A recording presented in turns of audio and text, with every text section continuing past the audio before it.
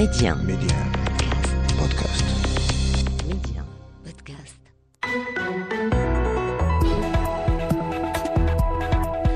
أهلا بكم. احتفلت تونس بمرور 11 عاما على اندلاع ثورتها التي أطاحت بالرئيس زين العابدين بن علي.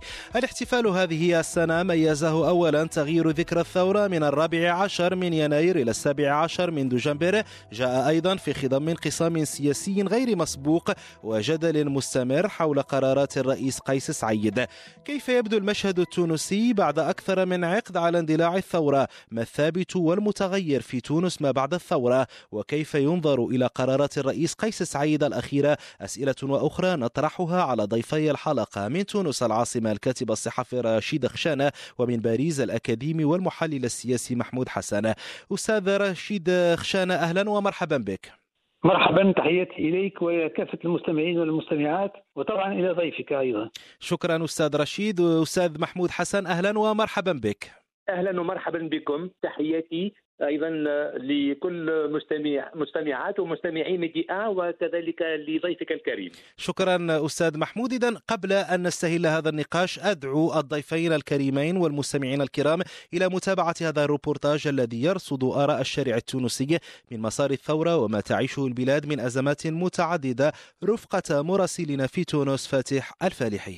في الذكرى 11 للثورة التونسية لا شيء تغير، بل تعمقت الأزمة السياسية أكثر فأكثر بعد أن وضع الرئيس التونسي المكتسبات السياسية بين قوسين، من ذلك تعطيل العمل بغالبية فصول الدستور وتجميد البرلمان والعودة إلى نظام رئاسي مطلق. فالرئيس التونسي قيس سعيد يرى في التدابير الاستثنائية آلية لتصحيح مسار الثورة المختطفة حسب رأيه من منظومة سياسية فاسدة عبثت بالتونسيين خلال 10 كاملة، حتى أنه غير بجرة قلم تاريخ الاحتفال بالثورة من 14 من يناير لحظة هروب بن علي إلى 17 من ديسمبر يوم حرق محمد البوعزيزي نفسه. والثورة وأقولها من جديد من سيدي بوزيد، هي يوم 17 من ديسمبر،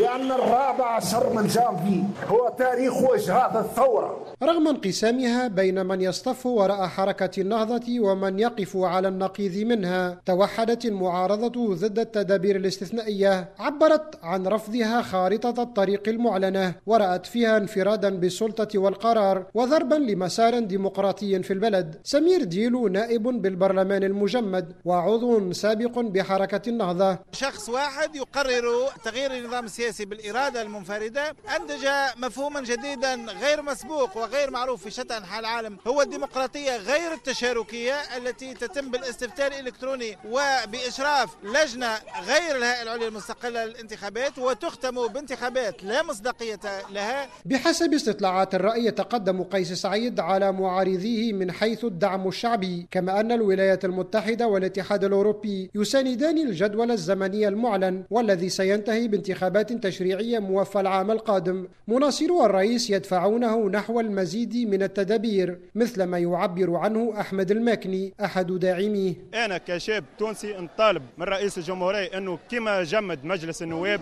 زاد المجالس البلدية ما ينساهاش، راي ما زالت فيها أحزاب تحكم. تونس في مفترق طرق، وفي مقابل الصراع السياسي المزمن تبقى هموم التونسيين اقتصادية بالأساس، إذ ارتفعت معدلات البطالة والتضخم وتدحرجت الطبقة الوسطى نحو الأسوأ. لبرنامج المشهد السياسي فتح الفالحي، ميديا تونس. نبدأ معك أستاذ رشيد خشانة، يعني من خلال متابعتك كيف أحيا التونسيون الذكرى 11 للثورة؟ ما الذي تغير في البلاد ما بعد الثورة؟ وما هي النقطة التي بلغتها تونس الآن في مسار الانتقال الديمقراطي؟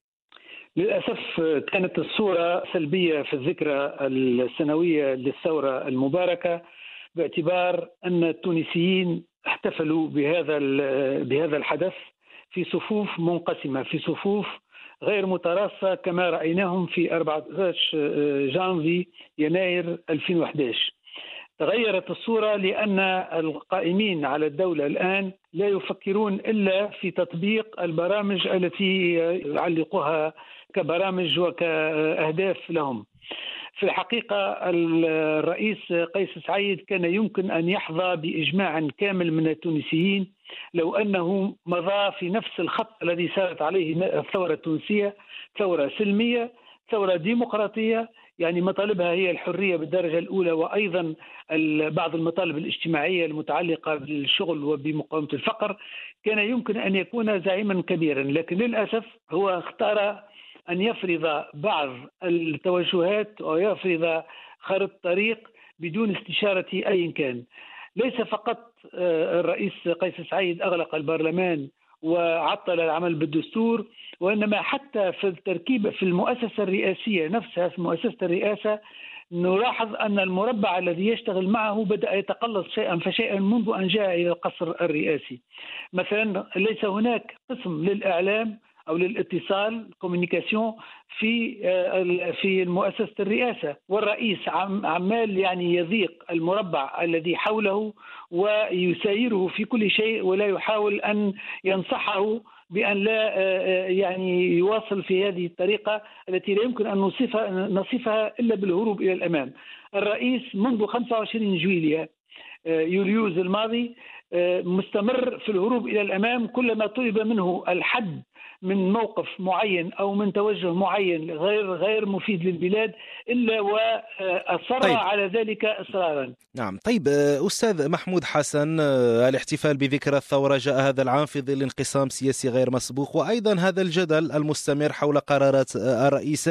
طبعا في مقدمة هذه القرارات تمديد، تجميد أو تعليق أشغال البرلمان، وتنظيم استشارة شعبية إلكترونية، وأيضا الانتهاء باستفتاء على دستور جديد.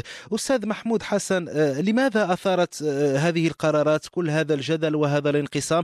ألا يتعلق الأمر بخارطة الطريق للمرحلة المقبلة وسقف زمني لتدابير الاستثنائية محددة بسنة كاملة، وكلها يعني أمور كانت تطالب بها القوى السياسية وحتى النقابية منذ أشهر؟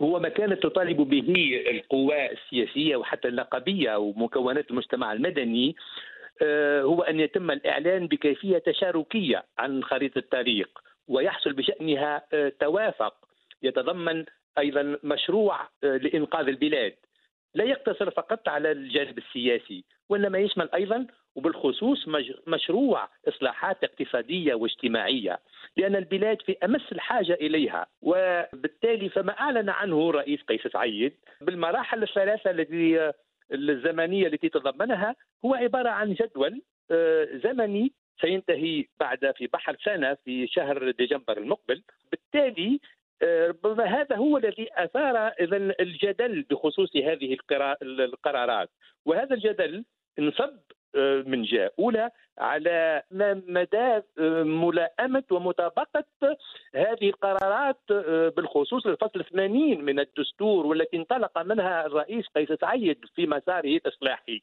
فهذا جدل قانوني بامتياز، وكذلك يستحق الوقوف عنده وانصب النقاش بخصوصه، إلى جانب الغياب الجانب التشاركي، فكذلك الجانب الضيق الذي وقف هذه القرارات على الجانب السياسي فقط، وفي حين أن البلاد في أمس الحاجة أيضا إلى إصلاحات اقتصادية اجتماعية مالية على نفس الأهمية من الجانب السياسي الذي جاءت به القرارات الأخيرة للرئيس قيس سعيد. هذا هو أعتقد يعني الذي أثار هذا الجدل، وإذا فهو واضح أستاذ محمود. نعم. في هذا السياق أستاذ رشيد خشانة، يعني ألا ترى أن الرئيس قيس سعيد لخص اليوم كل أزمات تونس المتعددة في مسألة الدستور وضرورة الانطلاق من دستور جديد؟ واقعيا يعني أليس الأمر أعقد من ذلك وأبعد من انتظارات الشارع؟ والبلاد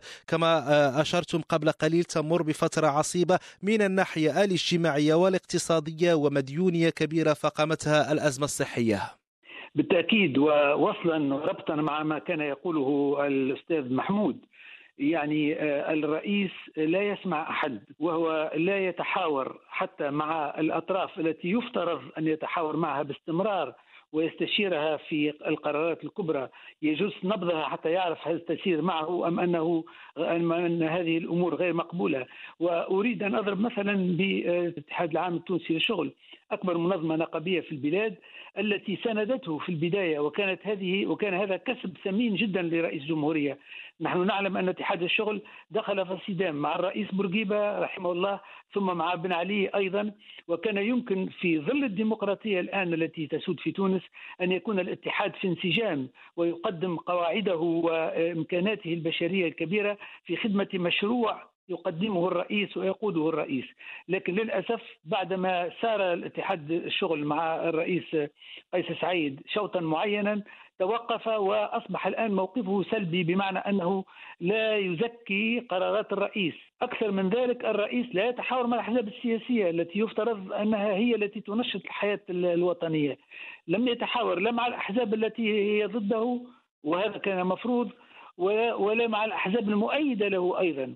هو يستغني عن الجميع. لكن أستاذ رشيد، يبدو أن له أنصار في الشارع، يبدو أن جانب من المواطنين التونسيين يؤيدون الرئيس قيس سعيد، وهذا ما لمسناه في بعض المظاهرات المؤيدة لقراراته. هذا صحيح، وسببه كلمة حق أريد بها باطل. ما معنى ذلك؟ معنى ذلك أنه هو يندرج وينخرط في السأم والضجر العام من المنظومة السياسية السابقة التي كانت لا تشتغل إلا بالصراعات فيما بينها وتتقاسم الفيء ولا تنظر إلى المصلحة الوطنية. ورأينا مظاهر مخجلة في البرلمان التونسي. فالرئيس اعتمد على هذا الغضب الشعبي مما كان يجري في على أيدي تلك المنظومة لكي يبني عليها أمر باطل، وهو الخطة الطريقة التي قدمها والتي لا تستجيب للوضع الحقيقي في تونس. ما يستجيب إليه هو إصلاحات سياسية، هو إصلاحات اقتصادية كان يفترض أن يباشر بها منذ أن جاء إلى قصر قرطاج قبل سنة ونصف. تركنا نغرق أكثر فأكثر في الأزمة الاقتصادية، وهو لا يتطرق للموضوع الاقتصادي ولو بجملة واحدة في جميع خطبه، بينما الموضوع الاقتصادي والاجتماعي يهدد بتفجير التجربة التونسية. هو أكبر لغم الآن نعاني منه، ونخشى من أن ينفجر في وجوهنا جميعا ويؤدي إلى خسارة التجربة الديمقراطية وخسارة تونس أصلا. طيب أستاذ محمود حسن، عمليا أعود إلى خارطة الطريق، ما مدى واقعية تطبيق هذه الخارطة التي كشف عنها الرئيس التونسي؟ بغض النظر عن الانقسام والتباين الواضح حول هذه القرارات، هناك ربما إشكاليات أخرى لوجستية، إشكاليات مرتبطة بالأجال التي حددها قيس سعيد وقانون الانتخابات ومن سيشرف أيضا على العملية الانتخابية برمتها إلى غير ذلك. أستاذ محمود حسن، مثل ما قلتم عدة أسئلة هي اللي تطرحها خارطة الطريق المعلن عنها من طرف الرئيس قيس سعيد، ومن بينها مسألة الآجال. فهي خارطة طريق يتطلب تنفيذها سنة كاملة حسب ما تم الإعلان عنه. وهنا يطرح التساؤل الأول بخصوص هل أن العودة للسير العادي للمؤسسات يتطلب سنة كاملة، ثم كذلك ما مدى ملائمة واحترام هذا الأجل المعلن عنه لروح الفصل 80 من الدستور الذي ينظم حالة الاستثناء، ثم كذلك هل أن الوضعية الاقتصادية والاجتماعية وحتى السياسية المتأزمة الآن يمكن أن تجعل البلاد تنتظر سنة بكاملها. هذا بالنسبة للأجال، لكن ليس هذا فقط، لأن هنالك أيضا تساؤل أساسي بخصوص مدى جاهزية الإطار التشريعي والإطار التنظيمي لتنفيذ الاستشارة الشعبية الإلكترونية التي تم الإعلان عنها في هذه القرارات، والتي سيبدأ تنفيذها في الشهر المقبل لتتواصل 3 أشهر. فكأن هنالك مفاجأة بالإعلان على استشارة شعبية إلكترونية تشكل سابقة بالنسبة للبلاد دون توضيح كذلك الإطار التشريعي والإطار التنظيمي الذي سيتولى الإشراف عليها، وما هي الأسس التي سيتم فيها ذلك. فهذه التوضيحات تبقى أساسية ولا تقل أهمية لضمان النجاعة، لضمان الشفافية، لضمان المصداقية كذلك لهذه الإجراءات. ثم كذلك ما لم يتم الإعلان عنه أنه المسألة المتعلقة بالرقابة القضائية، لأن كل استشارة شعبية كيفما كان النمط الذي سيتم تنفيذها به هي في حاجة أيضا إلى دواليب تقوم بالتنفيذ ودواليب تقوم بالرقابة، وهذه الرقابة لا تكون إلا قضائية بخصوص الإجراءات بخصوص. إذن هذا أيضا سؤال يبقى في حاجة كذلك للتوضيح، لأنه يهم كذلك مرحلة التنفيذ. إذن كل هذه التساؤلات إذن تظل مطروحة، ليس فهذا فقط، وإنما كذلك من سيشرف أيضا على الاستفتاء المزمع تنفيذه في شهر يوليوز من السنة المقبلة.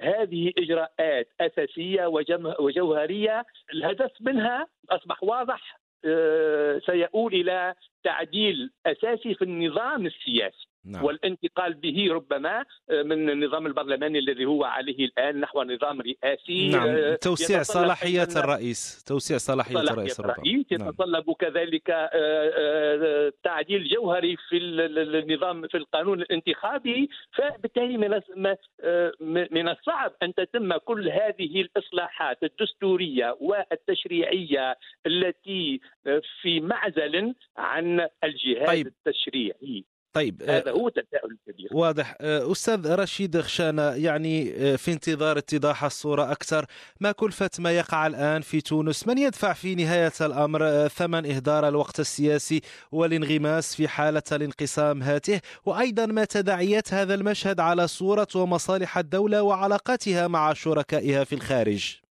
بالتأكيد، لكن دعني أشرح للسادة المستمعين أن الفصل 80 من الدستور التونسي الذي استند عليه الرئيس قيس سعيد لكي يقرر كل الإجراءات التي اتخذها بما فيها تعليق البرلمان وتعليق العمل بالدستور وغير ذلك، ينص هذا الفصل على العكس تماما. الفصل يقول إذا اتخذ الرئيس مثل هذه الإجراءات فإن البرلمان يظل في حالة انعقاد دائم. نعم. انعقاد دائم. لكن الرئيس طبق العكس تماما، هو أستاذ القانون الدستوري طول حياته، ولكنه لم يطبق الدستور فقط، وإنما أراد أن يدوس عليه ويأتينا بدستور بطريقة أخرى سأشير إليها بعد قليل. هذا أولا. ثانيا، الاستفتاء عن طريق الاستفتاء الإلكتروني هذا بدعة. ربما في بلدان متقدمة مثل سويسرا فيها سيستم يسمى فوتاسيون، يعني نوع من التصويت الذي المباشر، ولكن نحن لم نصل إلى درجة من الديمقراطية ومن تطور التكنولوجيا أننا نمكن الشعب التونسي وجملة الناخبين من أن يستخدموا الوسائل الإلكترونية للتعبير عن رأيهم.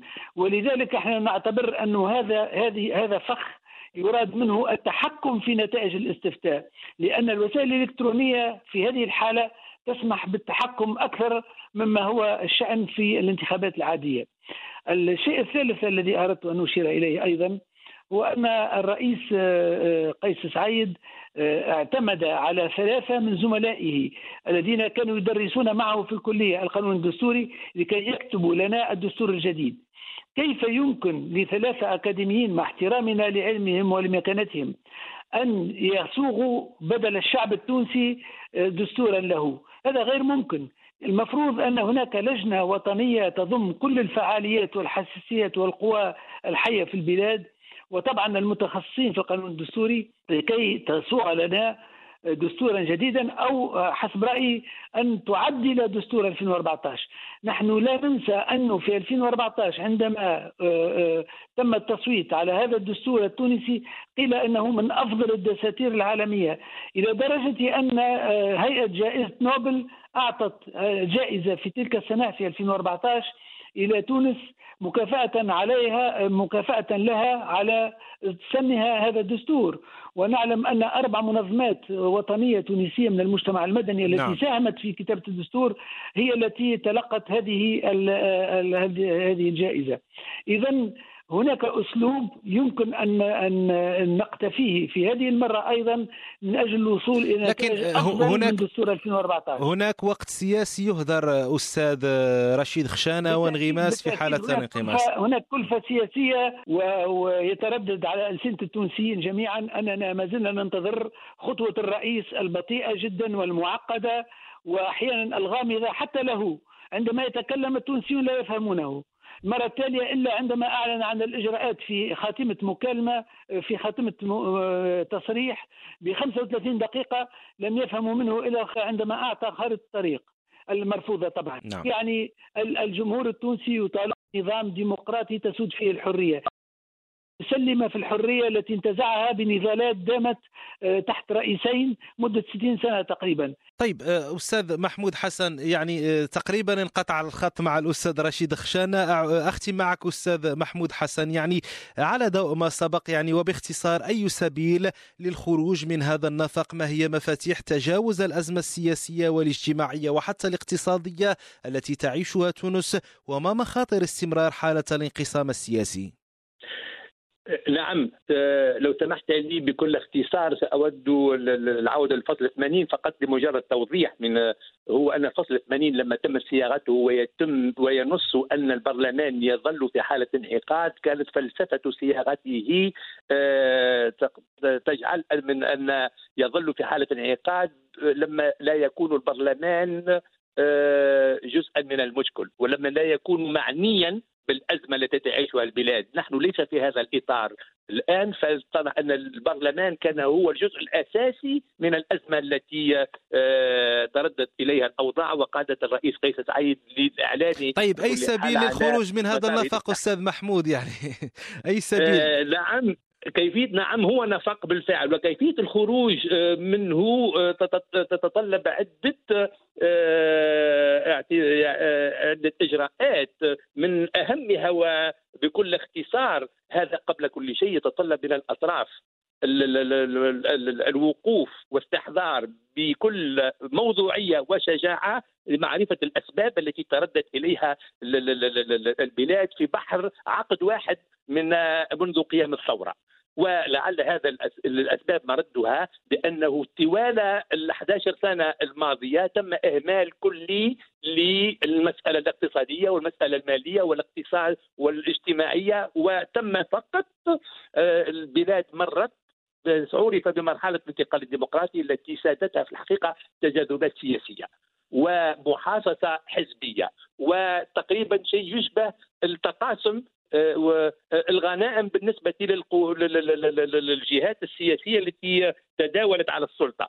هذا هو الذي أوصل البلاد إلى هذه الأزمة. إذن وهذا لابد أن يتذكره الجميع حتى تكون الحلول التي سيتم انتهاجها تكون ناجعة وتكون عملية. من جهة أخرى إذن فبالتالي إخراج البلاد من المأزق لا يكون فقط إصلاح سياسي. أستاذ محمود، نعم، أترك الكلمة أيضا كلمة الختام أيضا للأستاذ رشيد خشانة إذا كان ما زال معنا على الخط. يعني أستاذ رشيد خشانة، ما تداعيات هذا المشهد على صورة ومصالح الدولة وعلاقتها مع شركائها في الخارج؟ في كلمة واحدة، هي نتائج مدمرة بأتم معنى الكلمة.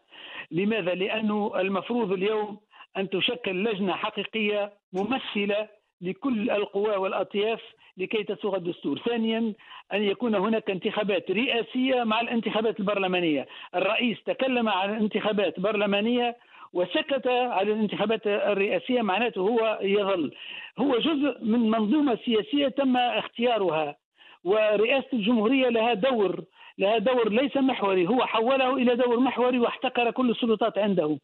المفروض أن نعود إلى التفكير والعقد الاجتماعي والسياسي الأصلي بين رئيس منتخب وشعبه، أن يترك المجال للشعب لكي يعطي رأيه، ليس فقط في موضوع البرلمان وإنما أيضا في موضوع الرئاسة، خاصة أنه ينوي إعطاء صلاحيات واسعة في الدستور الذي يسوغه الآن لمؤسسة الرئاسة حتى يصبح النظام رئاسيا بل رئاسويا بريزيدونسياليست.